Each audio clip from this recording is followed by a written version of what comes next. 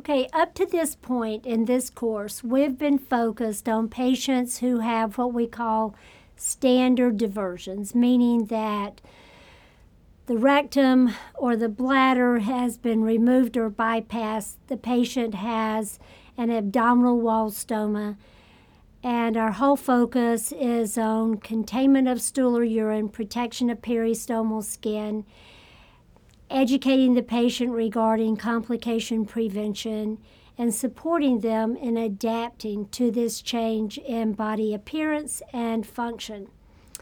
But the next group of classes is going to shift, and we're going to start talking about management of continent diversions.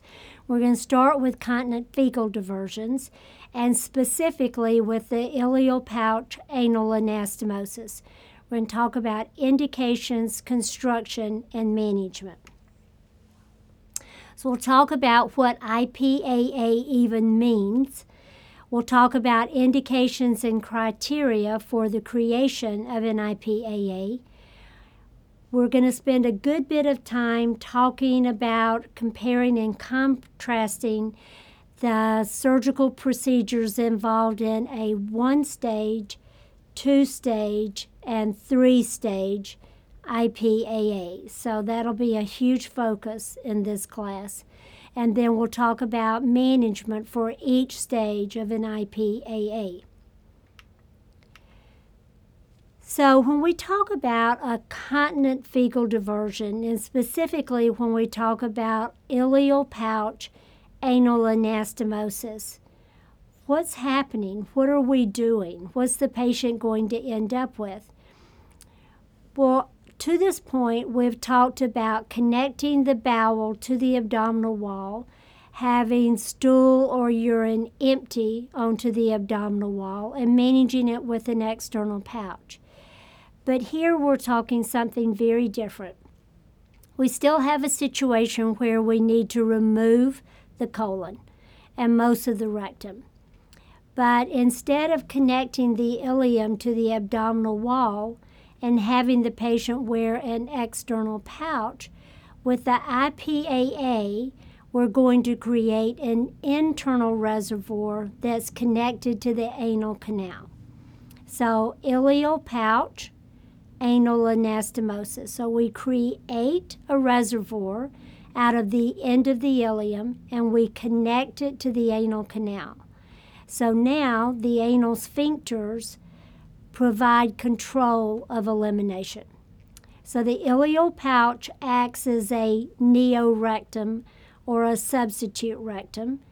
Continence, as we've said, is provided by the anal sphincters. That's their job. They're very good at that. This is indicated for selected patients who require removal of most of the rectum and all of the colon. Other terms that you will hear used to reference an ileal pouch anal anastomosis are restorative proctocolectomy, although that's not so accurate because it suggests that we're going to provide a substitute for the colon and rectum, and we can't really do that. But J-pouch is a pretty accurate term because the pouch that's formed out of the end of the ileum typically is formed in the shape of a J, and that J pouch is connected to the anal canal. So some people who undergo ileal pouch anal anastomosis construction refer to themselves as having had a J pouch. And sometimes you'll hear, oh, we have a support group for people with a J pouch. So J pouch, ileal pouch anal anastomosis, commonly used interchangeably. So what's the advantage? Well, there's a major benefit as compared to proctocolectomy with an endoleostomy in that there's no stoma and no external pouch. But there are also some potential problems when you compare an ileal pouch anal anastomosis to a proctocolectomy with an ileostomy, and that is people who have ileal pouch connected to the anal canal. They're still missing the colon, so they're going to have increased stool frequency. Some of them report fecal urgency, and a small percentage sometimes experience fecal leakage. So what are the indications? What are the criteria that would result in a patient being considered for an ileal pouch anal anastomosis? First of all, it's a patient with a benign disease process, like inflammatory bowel disease, who requires removal of the colon, removal of the rectum. So most commonly, it's a patient with ulcerative colitis. It could also be a patient with familial adenomatous polyposis. Critically important for the sphincters to be intact and innervated with normal function, the patient has to have excellent control. If you have a patient with frequent episodes of fecal incontinence, if there's some question as to sphincter damage or denervation, no, they would not be a good candidate for an ileal pouch anal anastomosis, because they're going to have mushy stool that they have to control with the anal sphincters. In general, ileal pouch anal anastomosis is considered contraindicated for a patient with Crohn's disease. First of all, remember that Crohn's disease can occur anywhere in the GI tract, all the way from the mouth to the anus. If we created an ileal pouch, connected it to the anal canal, there's the risk that Crohn's would recur in the pouch, and that would just result in yet another surgical procedure. Having said that ileal pouch anal anastomosis is typically considered contraindicated for patients with Crohn's disease, there is a subset of patients with Crohn's disease. If they had Crohn's colitis, if they've never had small bowel disease, never had perianal disease, then some surgeons will consider them a viable candidate for an ileal pouch anal anastomosis, so long as they realize that there is the possibility that the Crohn's could recur in that ileal pouch, and that they might have to undergo ileal pouch takedown and a standard ileostomy. Now look at the bottom bullet point. This is really important. They found this makes a huge difference in patient outcomes long term, and especially in terms of patient adaptation. And that is, the patient should be the one making the decision. They should be given all data about pros and cons of ileal pouch anal anastomosis, pros and cons about proctocolectomy with standard ileostomy. And it should be their choice to proceed with this procedure.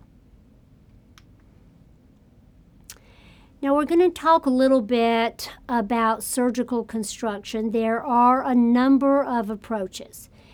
In general, ileal pouch anal anastomosis is performed in stages. And whether they do a 2-stage or a 3-stage is determined by patient status and other factors impacting on surgical options. So we're going to talk our way through that. There are a few patients who do not undergo a staged procedure. They have everything done at once, and that's considered a 1-stage procedure. That is appropriate only for patients who are slender. So the mesentery is going to be mobile. The surgeon will be able to construct the pouch, pull the pouch down into the pelvis, connect it to the anal canal. So they have to be slender, and they should have no risk factors for impaired healing. So in other words, a 1-stage procedure is not a good option for a patient on steroids. It's not a good option for a patient who has any issues with malnutrition, or other conditions that would result in delayed healing or prolonged healing times.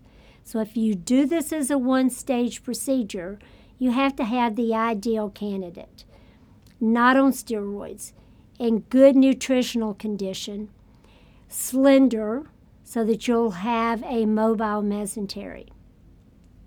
In most patients who have ulcerative colitis resulting in surgical proctocolectomy or on steroids may have nutritional compromise and are not good candidates for a one-stage procedure.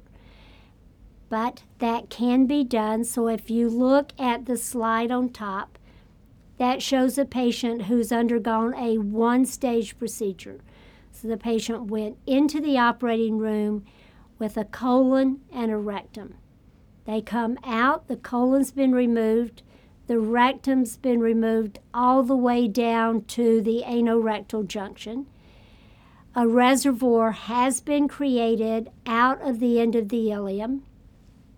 That reservoir has been anastomosed to the anal canal.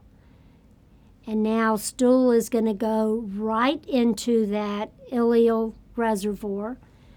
Continence is dependent on the anal sphincters. So that is a huge procedure to be done in one stage. But there are some surgeons who will do a one-stage procedure for selected patients. Two-stage is the most common, and that's what you see middle of the screen. In a two-stage procedure, they will first remove the colon and the rectum. They will go ahead and create the ileal pouch reservoir. They'll connect the pouch to the anal canal. But as you can see in the diagram on the left, they also do a temporary loop ileostomy. So that loop ileostomy is done to allow plenty of time for that ileal pouch to heal, for the anastomosis between the ileal pouch and the anal canal to heal. And then once you have good healing of the reservoir, good healing of the anastomosis, then they close the ileostomy, and you now have everything going through to the reservoir with continence being controlled by the sphincters. So the big difference in a one-stage procedure and a two-stage procedure is that with the two-stage procedure, you have temporary protection of the reservoir, temporary protection of the anastomosis, because you've done that diverting loop ileostomy. And the ileostomy is closed only when healing is complete. So when would a two-stage procedure be indicated? Anytime there's any risk for delayed healing. And then with a three-stage procedure, this is appropriate for a patient who's critically ill at the time of the original surgery, or maybe you have a patient who's been on steroids for a long time and they've had associated weight gain. And as a result, the mesentery is not mobile enough to permit construction of the reservoir and relocation of the reservoir deep into the pelvis with anastomosis to the anal canal. So with a three-stage procedure, stage one simply involves removal of the colon, partial removal of the rectum.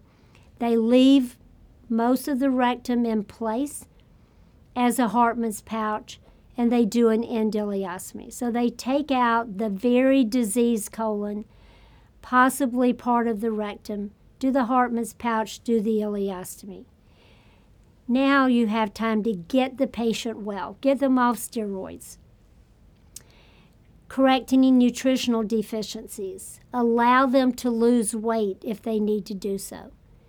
And then stage two, you take down the endoileostomy, you use the end of the ileum to create the reservoir, you connect the reservoir to the anal canal, but you come back and do a diverting loop ileostomy. So again, you have protection for the reservoir, protection for the anastomotic line until healing is complete. And then stage 3 is takedown of the ileostomy. So that's 1 stage, 2 stage, 3 stage approach to ileal pouch anal anastomosis in a summary slide. Now we'll talk about the anastomosis, and we'll back up and talk about 1 stage, 2 stage, 3 stage in a little more detail. So when they make the reservoir, they turn the ileum back on itself, sew it onto itself to create a reservoir, and then they're going to connect that reservoir to the anal canal. There are 2 approaches. They can do a hand-sewn anastomosis or a stapled anastomosis, and there are implications. So when they anastomose the ileal pouch to the anal canal, they do it right at the anal transition zone. Now that's the junction between the anal canal and the rectum. That's where you have all of the receptors that signal rectal distension, and also the receptors that differentiate between gas, liquid, and solid. So that anal transition zone, critical to continence, signals rectal distension and differentiates type of rectal contents. Now, when they do a hand-sewn anastomosis, they will take the time to strip out the mucosal layer.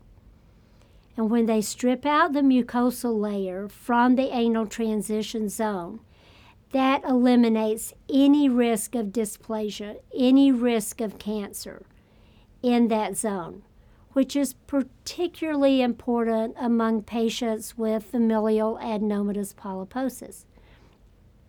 So that is considered the best approach if the patient has familial adenomatous polyposis and if there's any dysplasia at the time of surgery.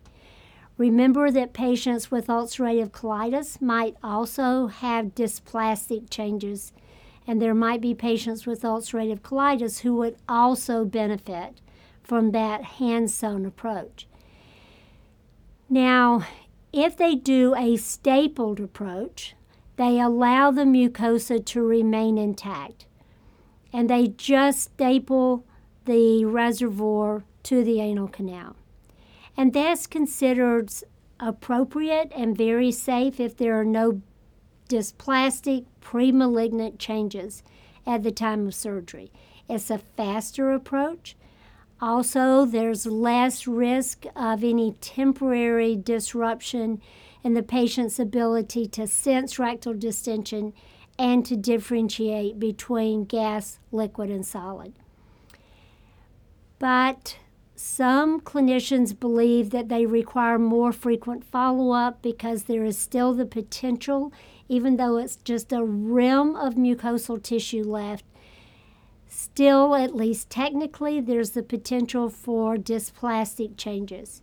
So some surgeons recommend at least annual anoscopy to inspect that band of mucosal tissue.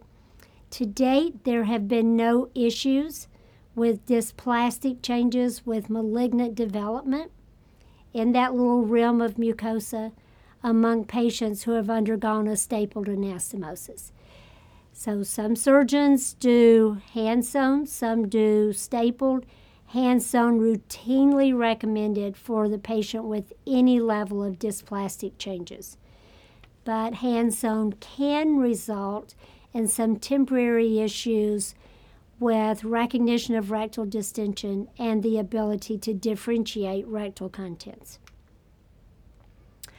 Okay, so now we're going to go back through 1 stage, 2 stage, 3 stage in a little more detail. It's critically important for you to understand what's involved in each of these and potential advantages, disadvantages. So 1 stage procedure, a single surgical procedure that involves removal of the colon and rectum, construction of the ileal pouch, anastomosis to the anal canal. No ostomy. So you might not even be involved with these patients. Here's the criteria for a single-stage procedure. The patient has to be slender with a mobile mesentery so that the surgeon's able to construct the pouch, pull it down into the pelvis, anastomose it to the anal canal with no tension. The patient cannot be on steroids, cannot be on other anti-inflammatory or immunomodulator medication because that will interfere with healing times. And the patient has to be well nourished with no impediments to healing. So you can see this is not commonly done. Now there are also some potential issues early post-op because if you go into the operating room with a colon and a rectum and you come out with neither, just an ileal pouch anastomosed to your anal canal, then you're going to go through a period of time where you have high volume output, all going through this baby pouch and controlled by your anal sphincter. So you're going to have a period where you have fecal frequency, urgency, and significant risk of leakage, especially at night when you're asleep and when your muscle tone diminishes. Many of these patients have issues with leakage at night for the first few weeks to months. Also, because of that, they're at high risk for perianal skin breakdown. Now, here are things that we can provide for these patients if we're involved in their care. We can counsel them in regards to dietary modifications to thicken the stool. So it's that brat diet, foods high in soluble fiber like bananas, rice, apples, peeled apples or applesauce, peanut butter, toast, anything that thickens the stool.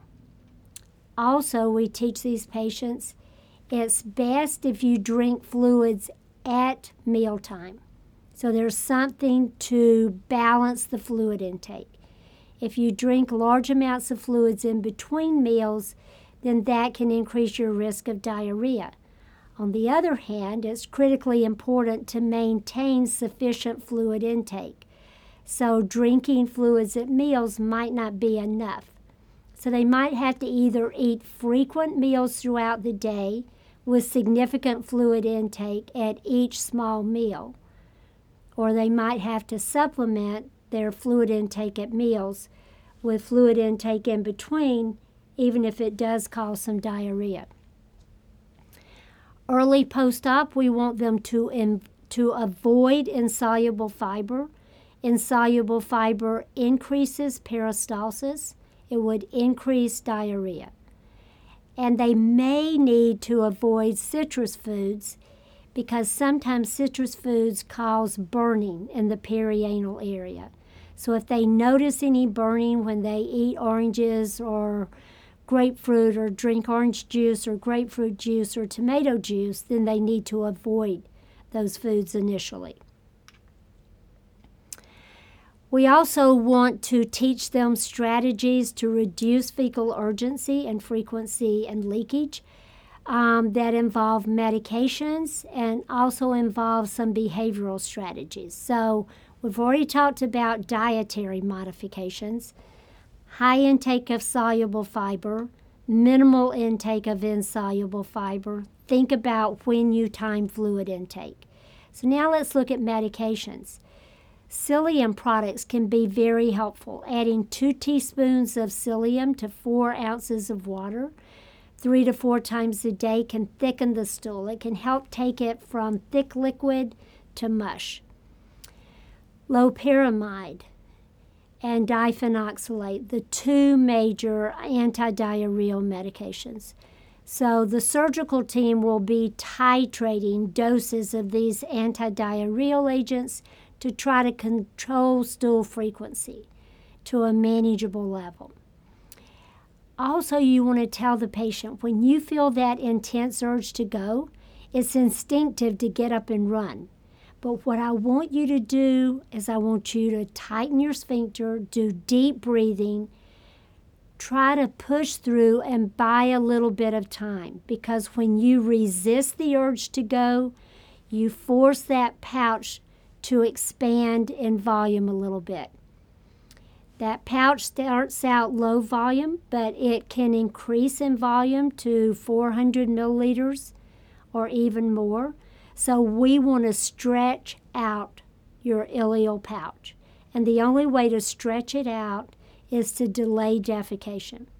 Some people find it too anxiety producing to delay going to the bathroom, so they'll come out better walking to the bathroom, tightening their sphincter, using deep breathing, getting to the bathroom, maybe even sitting on the toilet, but then using deep breathing and sphincter contraction to delay defecation for as long as possible, so that they're gradually stretching out the reservoir.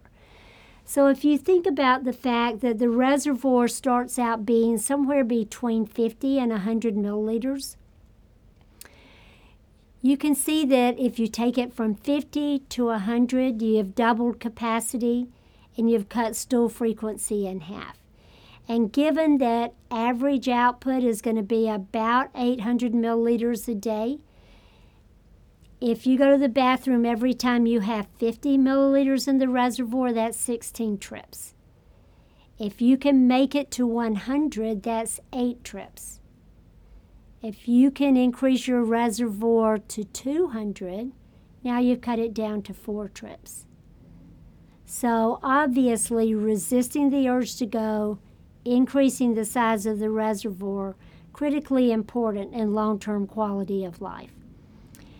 And of course, doing anal sphincter exercises, because you want your sphincter muscles to be as strong as possible. So contract as hard as you can, like you're trying to hold in gas. Hold as long as you can. Relax for 10 seconds. Yes, you want them doing those throughout the day. We also want to teach them perianal skincare, because essentially they've gone from having an intact colon to having an ileostomy that empties through their anal sphincter. So we've got to take care of that perianal skin. We want them to use very gentle skin care, so moistened wipes, either baby wipes or water-based wipes. We want them to routinely use an absorptive pad between the buttocks, so they make some anorectal dressings that are butterfly-shaped that are great because they provide absorption at the point of contact. And then having them routinely use a moisture barrier product like Desitin or any of the moisture barrier products you use in practice every day. Okay, so having talked our way through a one-stage procedure, you can probably immediately see the advantage of a two-stage procedure. So let's just review what that involves. So in stage 1, they will remove the colon and the rectum down to the anorectal junction. They will use the end of the ileum to construct the ileal pouch, that J pouch. They will go ahead and connect the ileal pouch to the anal canal. But then they also do a diverting loop ileostomy. And then stage 2 is a very simple procedure. It's just takedown of the loop ileostomy. So what are the criteria here?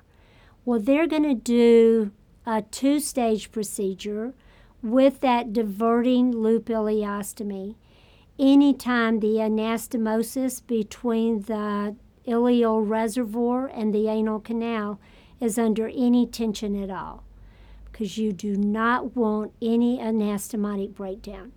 So if you create the reservoir, you pull it down into the pelvis, you anastomose it to the anal canal, but you're like, there is some tension here. I was thinking about a one-stage procedure. No, that's not safe. I'm going to do a diverting loop ileostomy. I'm going to do a two-stage procedure for this patient. The other time you would elect to do a two-stage procedure is if this patient has any impediments at all to normal, rapid healing. If they have any nutritional compromise, if they're on steroids, if they're on other anti-inflammatory medications or immunomodulators, then the surgeon is almost always going to do a two-stage procedure because he or she realizes that it's going to take a little bit longer for this ileal reservoir to heal, a little bit longer for this anastomosis to heal, and you don't want any stool going through the reservoir, through the anastomosis until it's very well healed. So do a two-stage, buy time, protect your reservoir, protect your anastomosis. The takedown procedure for the ostomy is very simple. So when you think about managing a patient with a two-stage ileal pouch anal anastomosis procedure, you realize that stage 1 is all about managing the ileostomy. So you are going to be working to establish an effective pouching system and to teach that patient how to manage the pouch, how to empty, how to change, how to manage minor skin irritation. Realize also that when you have a diverting loop ileostomy, many times the functional os empties very close to skin level. Even though the surgeon tries his or her dead level best to create a centrally located os, many times the os ends up being very close to skin level. So it is not at all uncommon for us to have to use convexity when we're dealing with a diverting loop ileostomy in this situation. So first, it's all about create a stable, secure pouching system and teach the patient. Also, we want to prevent dehydration. If you look at the illustration on top, so you see the end of the ileum is down in the pelvis. It's been turned into a reservoir connected to the anal canal. So this diverting loop ileostomy is higher in the ileum. That means you're going to have higher volume output, higher risk for dehydration. So we're right back to everything we can do to thicken the stool and to prevent dehydration. We're going to recommend dietary modifications like a brat diet, high in soluble fiber, very low in insoluble fiber. We're probably going to recommend frequent small meals throughout the day, frequent fluid intake throughout the day. We're going to recommend anti-diarrheal agents, so that includes psyllium products, 2 teaspoons of psyllium mixed in 4 ounces of water to thicken the stool. It also includes loperamide and diphenoxylate, the 2 major anti-diarrheal, anti-motility agents. Those doses will be titrated by the surgical team to try to get ileostomy output down under 1,100 to 1,200 milliliters a day and keep it there. And then we've got to assure adequate fluid replacement.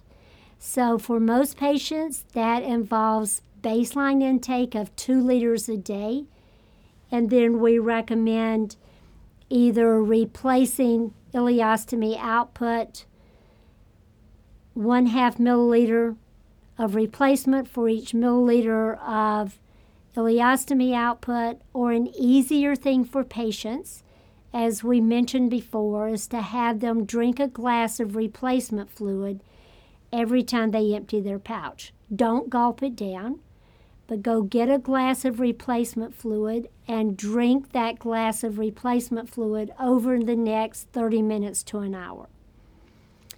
So a lot of emphasis on dehydration prevention, adequate fluid intake.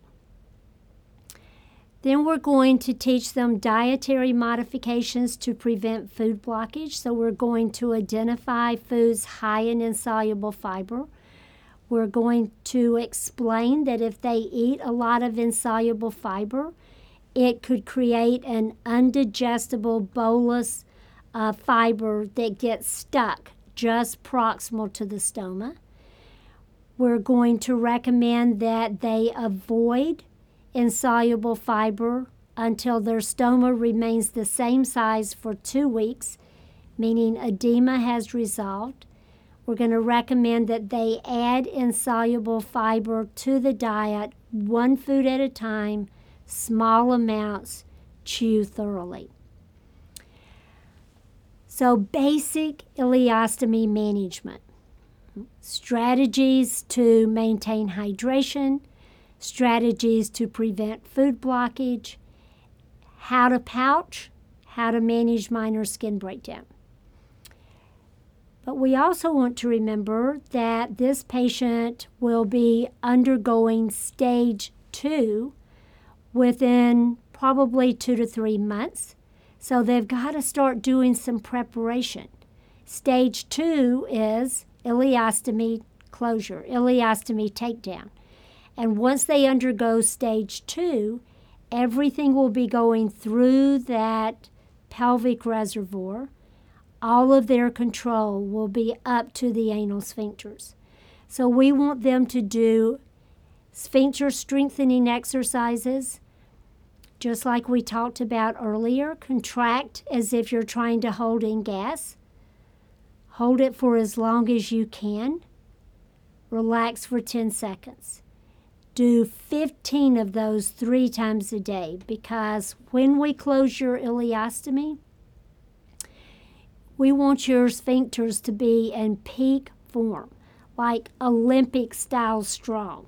So you've got to gear them up. Teach that patient sphincter exercises.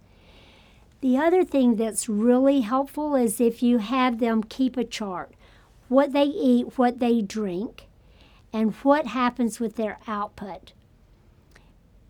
Because when they undergo stage 2, when we close the ileostomy and everything starts going through their pelvic reservoir, they need to be very clear about which foods and which fluids thicken their stool and reduce stool volume, and which foods and fluids increase stool volume and make their stool thinner. So keeping those records can be tremendously beneficial for them following stage 2. Okay, so let's talk about stage 2. So stage 2, their ileostomy's gone. Now everything is going through the small bowel into that pelvic reservoir. Output is controlled by their sphincters. So again, they need to continue dietary modifications to thicken the stool. Even more important now that everything is going into the reservoir rather than going into the pouch. So again, foods high in soluble fiber, those are good. Bananas, rice, green plantains, applesauce, tea, toast, those kinds of things. The vast majority of fluids are best consumed with food. So frequent meals throughout the day, fluid intake throughout the day. During the initial postoperative period, we want them to avoid insoluble fiber because that increases peristalsis. And if citrus fruits and fluids increase perianal burning, they should avoid those. If they cause them, no problems, okay. We've talked about medications that are helpful. So following stage 2, they will almost always be on psyllium 3 to 4 times a day. 2 teaspoons and about 4 ounces of water to thicken the stool, make it more like mush and less like liquid. Mush is much easier for the sphincters to hang on to. They will be on anti-diarrheal medications. If they've been off for a period of time, they'll be back on until we get output regulated. So they'll be on some combination of loperamide and diphenoxylate. Again, they start out with a small reservoir, typically 50 to 100 milliliters capacity. If they can consciously delay every time they have the urge to go, then they'll constantly stretch the reservoir a little bit more, a little bit more, a little bit more, until pretty soon, instead of having a 50 milliliter reservoir, they have a 100 milliliter reservoir. And now their stool frequency is cut in half. So we've got to help them understand that. We want them to understand the importance of conscious delay. And we want to take care of the perianal skin. So again, we're saying to them, okay, we've closed the ileostomy. Everything's going through the reservoir. It's going to take time for the reservoir to stretch until the reservoir capacity increases, until the stool consistency is reliably thick. You're going to want to use some kind of moisture barrier ointment for protection of the perianal skin. You're probably going to want to use those anorectal dressings, those little butterfly dressings that wick any moisture right at the anal opening, right at the point of contact. So now let's talk about a 3-stage procedure. If I haven't scrambled your brains already, this should do it. So this is typically required when a patient's critically ill at the time of original surgery. It's also sometimes done when the patient is in a hospital that does not do continent diversions. There's no surgeon there who has experience with the ileal pouch anal anastomosis. So in that situation, the 3-stage procedure is done to keep that patient's options open. So stage 1 is simply take out the colon, maybe the proximal portion of the rectum, but the primary focus, get the colon out. Typically that's where most of the pathology is, where most of the symptomatology is coming from. So do the colectomy, do a Hartmann's pouch, so close the rectum, leave it in place in the pelvis, and do an endoileostomy. Stage 2, take down the endoileostomy, create the ileal reservoir, attach the ileal reservoir to the anal canal, but then do a diverting ileostomy to protect the healing reservoir, to protect the anastomotic line. And then stage 3 is simply take down of the ileostomy. So again, we've mentioned why would you do this? Maybe the patient was pregnant, the patient was obese, the patient was acutely ill at the time of surgery, the patient had major risk for impaired healing, or there was no surgeon who was qualified to do the ileal pouch anal anastomosis, so they did instead a Hartmann's pouch endoileostomy, which keeps that patient's options open. So we'll walk through stage 1, stage 2, stage 3. So in stage 1, the colon is gone. The rectum is sitting in the pelvis as a Hartmann's pouch, no care required, and they have an endoileostomy. So our whole focus is management of that endoileostomy, establishing effective pouching system, teaching the patient how to empty, how to change the pouch. Heavy focus on fluid management to prevent dehydration, and dietary modifications to prevent food blockage. All of the things we talked about when we talked about ileostomy management, and the things we just talked about when we talked about stage 1 of a 2-stage procedure. Then you want to get them ready for stage 2. So stage 2 is what?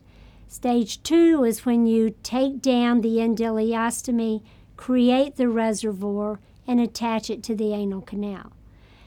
So readiness for that means we need to wean them off steroids, wean them off any anti-inflammatory medications. If they've been on steroids and they've gained weight, then we need them to lose weight. Once we wean them off steroids, we need to put them on a weight reduction plan so that we restore the mobility of the mesentery and the ability to stretch that reservoir down into the pelvis. And we want to make sure we optimize nutritional status before we take them back to surgery for stage 2. Stage 2, what's happened? Okay, now you see you have the reservoir. You have created the reservoir. It's attached to the anal canal, and you have a diverting loop ileostomy. The diverting loop ileostomy is there to protect the healing reservoir and the anastomotic line. So now we're focused on establishing an effective pouching system for this diverting loop ileostomy. May require convexity. And we're going to have to say to the patient, I know you had an ileostomy before, and you had a pouching system that worked great for you before. And this ileostomy is in the same spot as your previous ileostomy. But this one's different. Your first one was an end ileostomy. You told me you had no problems with pouching. Your pouch stayed on 4 or 5 days routinely. This is what we call a loop ileostomy. Those tend to empty closer to skin level, so many times we need to use a different pouching system. So I know with your first ileostomy, you used a 2-piece pouch or you used a 1-piece pouch. It was flat. You didn't have to use convexity. But with this ileostomy, because it's emptying closer to skin level, we're going to be using a different pouching system. It's going to have a backward curve. It's going to provide more support right around the ostomy. So I just wanted to review those differences with you and why. We're going to reinforce self-care. We're going to reinforce fluid management to prevent dehydration. We're going to reinforce dietary modifications to prevent food blockage. They already know these things, but we're going to reinforce those things because they're critically important. And then we're going to get them ready for stage 3. So remember, with stage 3, we have ileostomy closure and everything will go into and through the reservoir. So now we want them doing their anal sphincter exercises, 15 reps 3 times a day.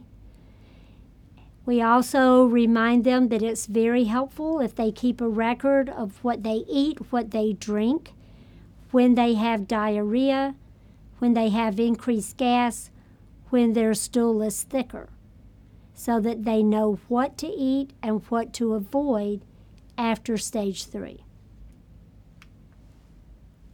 In stage 3, the ileostomy is closed. Everything is going through the reservoir. All output is controlled by the anal sphincters. So it's just the same things that you've heard before. Dietary modifications to thicken the stool. They've probably been doing some of these with the ileostomy, but now critically important because everything's going through the reservoir. All output is controlled by the anal sphincters. So now it's critical for them to increase their intake of soluble fiber, strictly limit their intake of insoluble fiber. We remind them in general, if you can eat at least small amounts of food when you're drinking fluids, that helps to avoid very, very liquid output. Again, we tell them if you're having burning with citrus foods or fluids, avoid those foods and fluids until you get to a different point where your stool is consistently mushy to soft. And then you can resume your intake of citrus foods, citrus fluids. Bulking agents, again, typically very helpful. They're usually the last thing to be eliminated. So throughout this post-op period, we keep them on psyllium, 2 teaspoons and 3 to 4 ounces of water 3 to 4 times a day. We will gradually be weaning them off their antidiarrheal medications, their loperamide, their diphenoxylate, in conjunction with the surgical team.